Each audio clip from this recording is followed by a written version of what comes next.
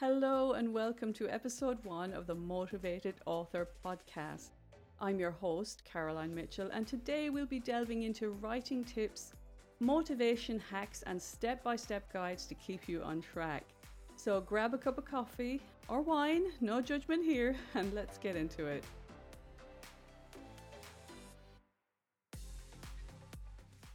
Not so long ago, I was exhausted, juggling a demanding full-time job with caring for my children.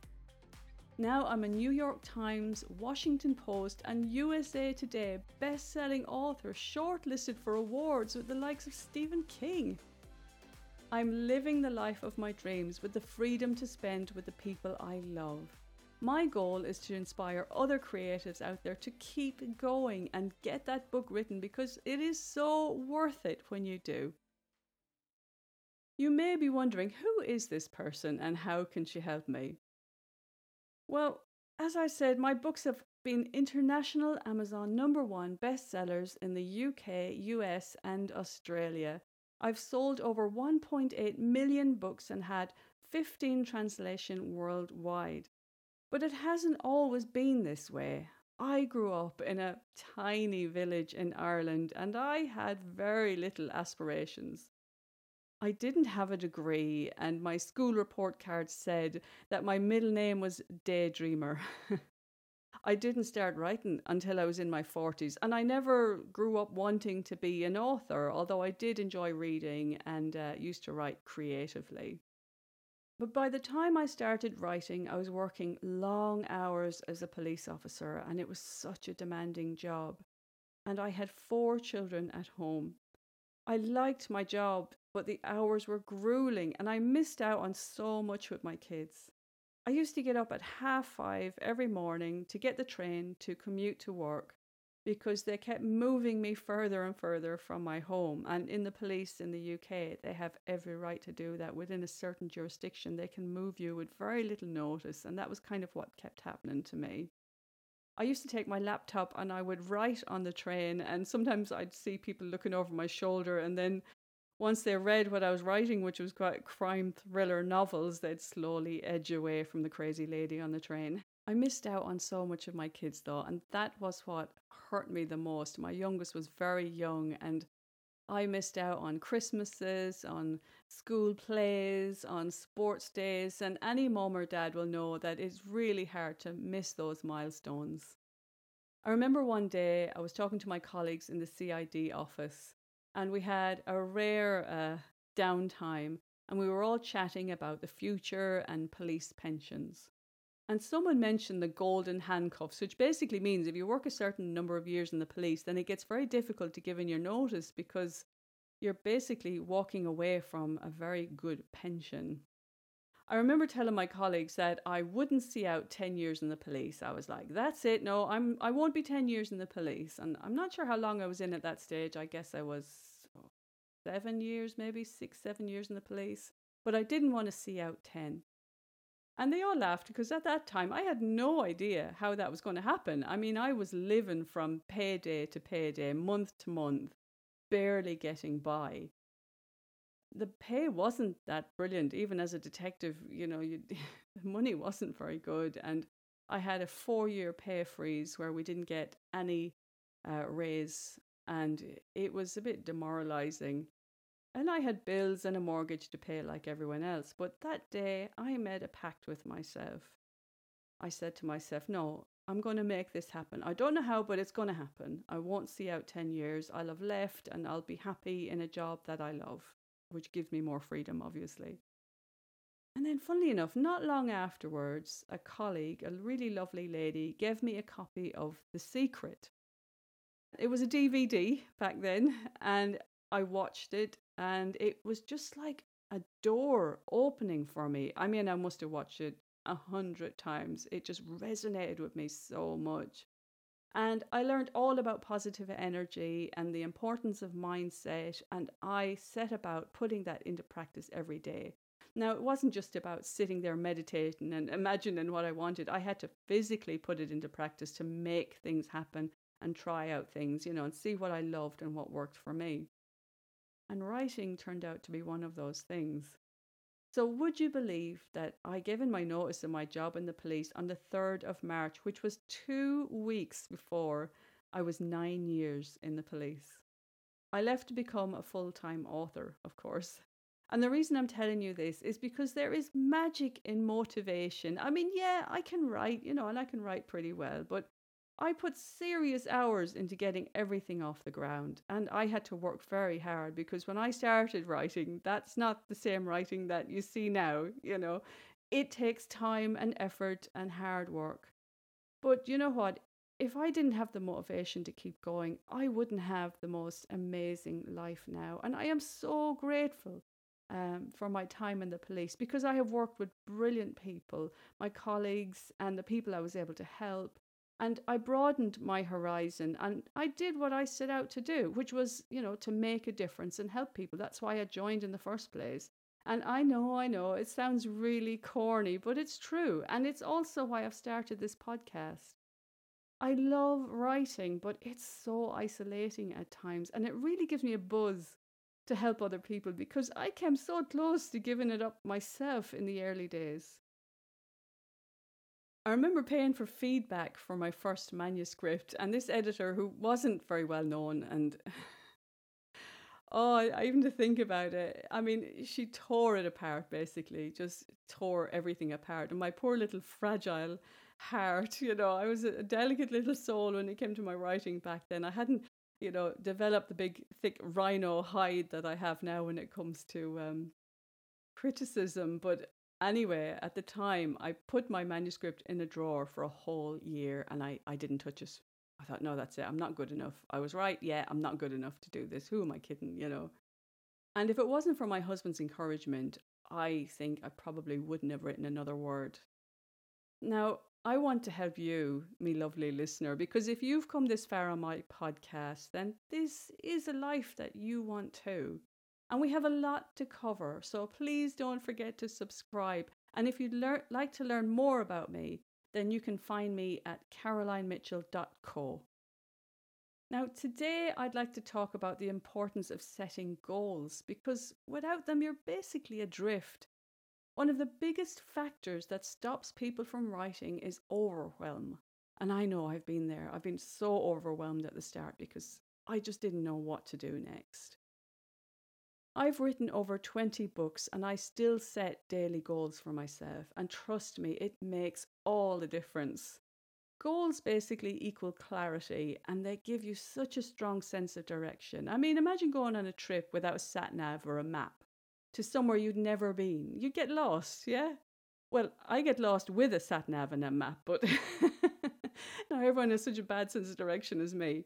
But the same goes for writing. Used correctly, goals will give you a really strong sense of motivation and be the driving force behind your work. They'll provide you with focus and help you cut through the noise and prioritize what matters. Now, here's a few key elements that I've drilled down on, which I think will help. Saying, yeah, I want to write and I want to write one day is just too vague. So now to say, I want to write a 50,000 word romance novel by 6 months' time and set the date, that's specific.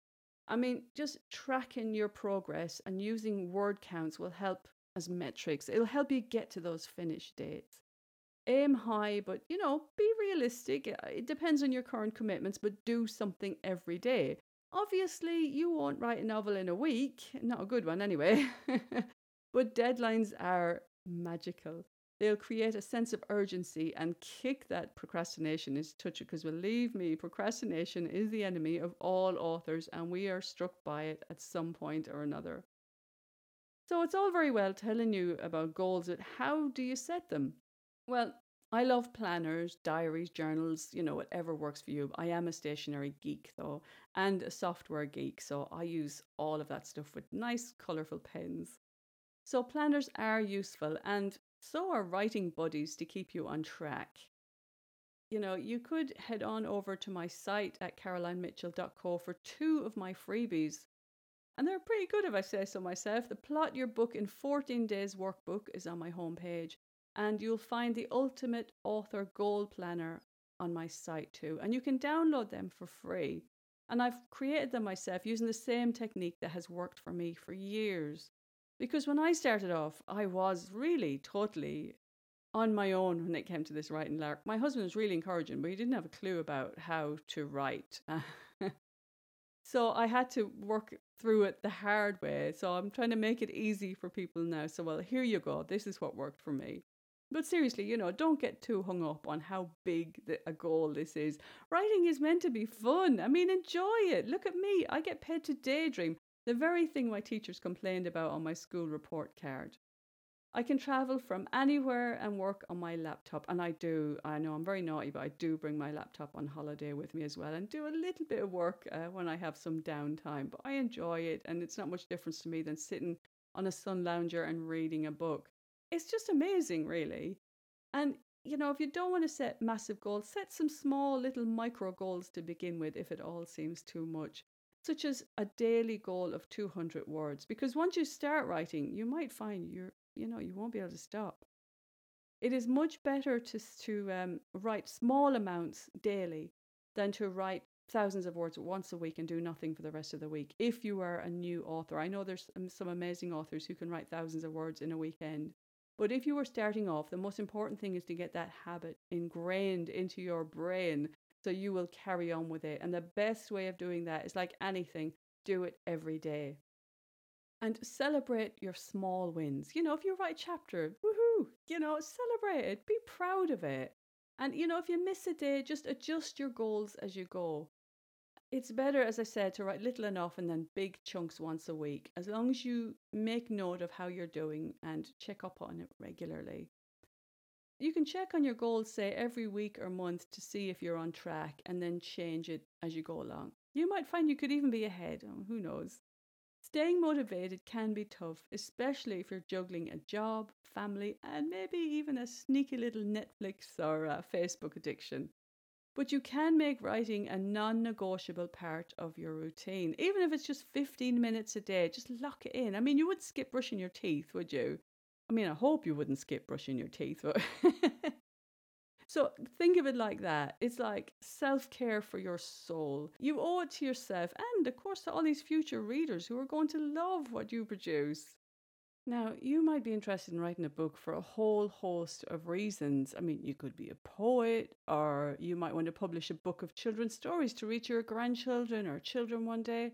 Or maybe you write for a hobby. Or maybe, like me, you believe that authors deserve to be very well paid for their work and you want to write for a living. Or you might just want it as a side income. There is no shame in expecting to be paid actual money for your work, and I will be discussing money blocks in a future episode. While I love to write, I'm not going to work for nothing in any sector, and earning money from my writing gives me the freedom to produce more of it, rather than stressing out and struggling to write on the side, because let's face it, stress is a creativity killer. Now, I'm not going off on a tangent. The reason I've brought up money is because the use of goal setting amongst millionaires and billionaires is actually a very well documented subject. And I found some interesting facts about how these high achievers use goal setting in their lives. Okay, so I'm just going to touch briefly on each goal, ones I've uncovered in my research, and you can use what works for you. I'm going to start with what's called SMART goals. Now, if you're anything like me, you'll switch off when you hear acronyms, but hang on in there. It's worth listening to and worth finding out more about. I mean, many millionaires and billionaires swear by the SMART goal framework, and SMART goals just simply stand for specific, measurable, achievable, relevant, and time bound. So each of those, you write them down and you set your goals by them and try and stick to them week by week. They do fit in really well for authors, which is why I've included them in my free author guide. Another millionaire goal setting tactic is what's called the 5-25 rule. Now, Warren Buffett, I'm not sure if I've pronounced that right, but I doubt he'd mind. He's worth in the region of $121 billion, and he uses goal setting, and he recommends writing down 25 career goals, for example, then prioritizing the top 5. Because according to him, focusing on those top 5 priorities and ignoring the other 20 is a key to success. Now, I guess you can make this work for other goals as long as you make sure that writing a book is at number 1. Have you heard of vision boards? I mean, that's another one, and I quite like them myself. I find them a lot of fun. I'm not the only one, though, because Oprah Winfrey swears by them. And vision boards are what they say they are, really. They're basically a visual representation of your goals to manifest your ambitions into reality. I mean, it's not all woo-woo stuff. I know some people roll their eyes once they hear the word manifestation, but some people like me absolutely relish it because to me it works, and it is just another word for thinking positive and being open to things when they're right in front of you, because when you're in a dark place or a negative frame of mind, you don't always see what's available. And, I love vision boards because they're just so simple. I mean, it could be something as easy as setting up a Pinterest board online and adding all the things that you want in your life, such as your dream home, your car, holiday destinations, and of course, your best-selling books. Or it could be that you're more hands-on and you can actually draw out, and actually putting that energy into drawing something is even better because you're spending longer on it. Or you could cut them out of magazines and put them on your board in your office. Anything that works, basically, as long as you look at them regularly and look at them every day if you can, to keep you on track. We've also got the 80-20 principle. Now, several affluent people, including Richard Branson, follow this Pareto principle, which I honestly never heard of before until I started delving into my research for this podcast. It involves focusing on 20% of the activities in your life which are the most important and which will generate 80% of the results. Because what they're saying is that life isn't fair, not everything is even. They're not balanced. So this kind of makes sense when you look at it like this. Say 20% of your readers buy 80% of your books. Well, then it makes more sense to focus your effort on pleasing the 20% rather than the 80% of readers who'll buy a book of yours every now and again. And I'm also a fan of long-term thinking. Now, long-term thinking is simply planning ahead further than next month or even next year. I mean, Jeff Bezos, the founder of Amazon, is famous for this, and you could say he's done quite well. And his goal setting often involves 5 to 7 year plans. I often find it interesting when talking to people and you'd say, well, right, what's your life goals? I'm an introvert. I don't do small talk. So if I find someone interested, we could be talking all night, but I'll ask some kind of deep questions like, what's your life goal? And when someone just looks at you blankly and goes, I don't have any. You think, well, you need to get some because it does help. And I find them very useful. Speaking of long-term goals, you can also shrink that down as well. Because on the other hand, Elon Musk, he needs no introduction, does he? He's known to break his day into 5-minute blocks to maximize productivity. If I'm having a day where I know, or even a string of days where I'm thinking, I am not being productive, I'm not getting enough done, and that's making me miserable. So come on, let's fix it. I will sit down with my planner and hour by hour say, right, what have I done? What have I done? What have I done? And then, only then, you become more conscious of wasting time and be more focused on the tasks ahead. So that works quite well as well. Another great tactic is buddying up with someone and finding an accountability partner, which I know lots of people do. I know there's great Facebook groups when people will go into what's called a writing sprint thread and say, right, come on, let's all start a writing sprint. And they'll say what they started with that morning and they'll come back and say what they finished with or even an hour later. Now, the only problem with that for me is once I go into Facebook, I'm like, oh, look at this post. And I'm down the rabbit hole and it's really counterproductive because I don't get a lot done, which is why I've actually not been on social media a whole lot in the run up to this while I've been planning my podcast and everything because, yeah, it is a time suck. So you do have to be careful there. But you can meet people online if you can't meet anyone at a writing group or locally that will be your cheerleader and help you out, or equally it could work for both of you that you can cheerlead each other. You can Alternatively, have someone that you talk to online and say once a month have a Zoom call. That can be quite effective. Just knowing, it's a bit like Weight Watchers, isn't it? Once you know you have to step on that scale, it's like, oh,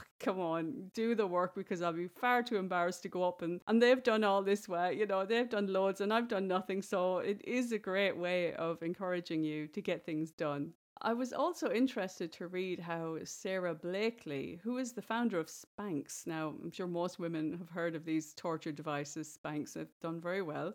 She grew up with her father actually asking her how she failed every week. Now, he wasn't being disempowering or, you know, putting her down. They were using it as a goal, which is very interesting. And the goal was to destigmatize failure and see it as a learning experience. So it could be, how did you fail? Okay, well, we know not how to do that. So what are you going to do instead? So it is a really different but effective goal setting that works, and works for her, and she still uses it now, and works for writers too, because you're definitely, look man, you're going to fail. There's going to be times you're going to fail. You got to just pick yourself back up and dust yourself off. This job is like a roller coaster. I remember saying to someone, you're so focused on getting that first book as a bestseller, and you get to the top of that mountain and you go, yay, and then you look and it's like, oh crap, there's like 100 other mountains. But you know, sometimes that's half the fun, isn't it, climbing that mountain? So you have to be prepared for that, but it is so worth it. It is all these wins. I think it's just what gives me the buzz and keeps me going as well during the hard time, that knowing that anything could be around the corner. So I've given you lots of examples here, and they vary, but really, you know, the pattern is clear, and you find something that works for you. And as you say, it could be something just as simple as writing in your diary or your journal every day and restructuring it at the end of the week to suit what's ahead. But it's there as a tool. It's not there to stress you out. It's there as a tool. It's something to get excited about. And most importantly, it will keep you on track. So I'd love to hear how you get on with this, and I'd love to hear how you keep a track of your writing, if you keep a track of your writing, and those life goals. Have you got life goals? I'm on social media, and of course I'm on my site as well, carolinemitchell.co. So do keep in touch and let me know how you get on with these goals. So before we say goodbye, remember that the world needs your story. You have a unique voice and perspective that only you can share. So you make it count. Thanks so much for joining me. And if you found this episode helpful, please share it with a friend who might benefit from it too. And leave me a nice review if you get a few seconds to do so. Hopefully I'll see you in the next episode. And until then, happy writing. And don't forget to download those free guides at my website, carolinemitchell.co. Until next time, bye bye.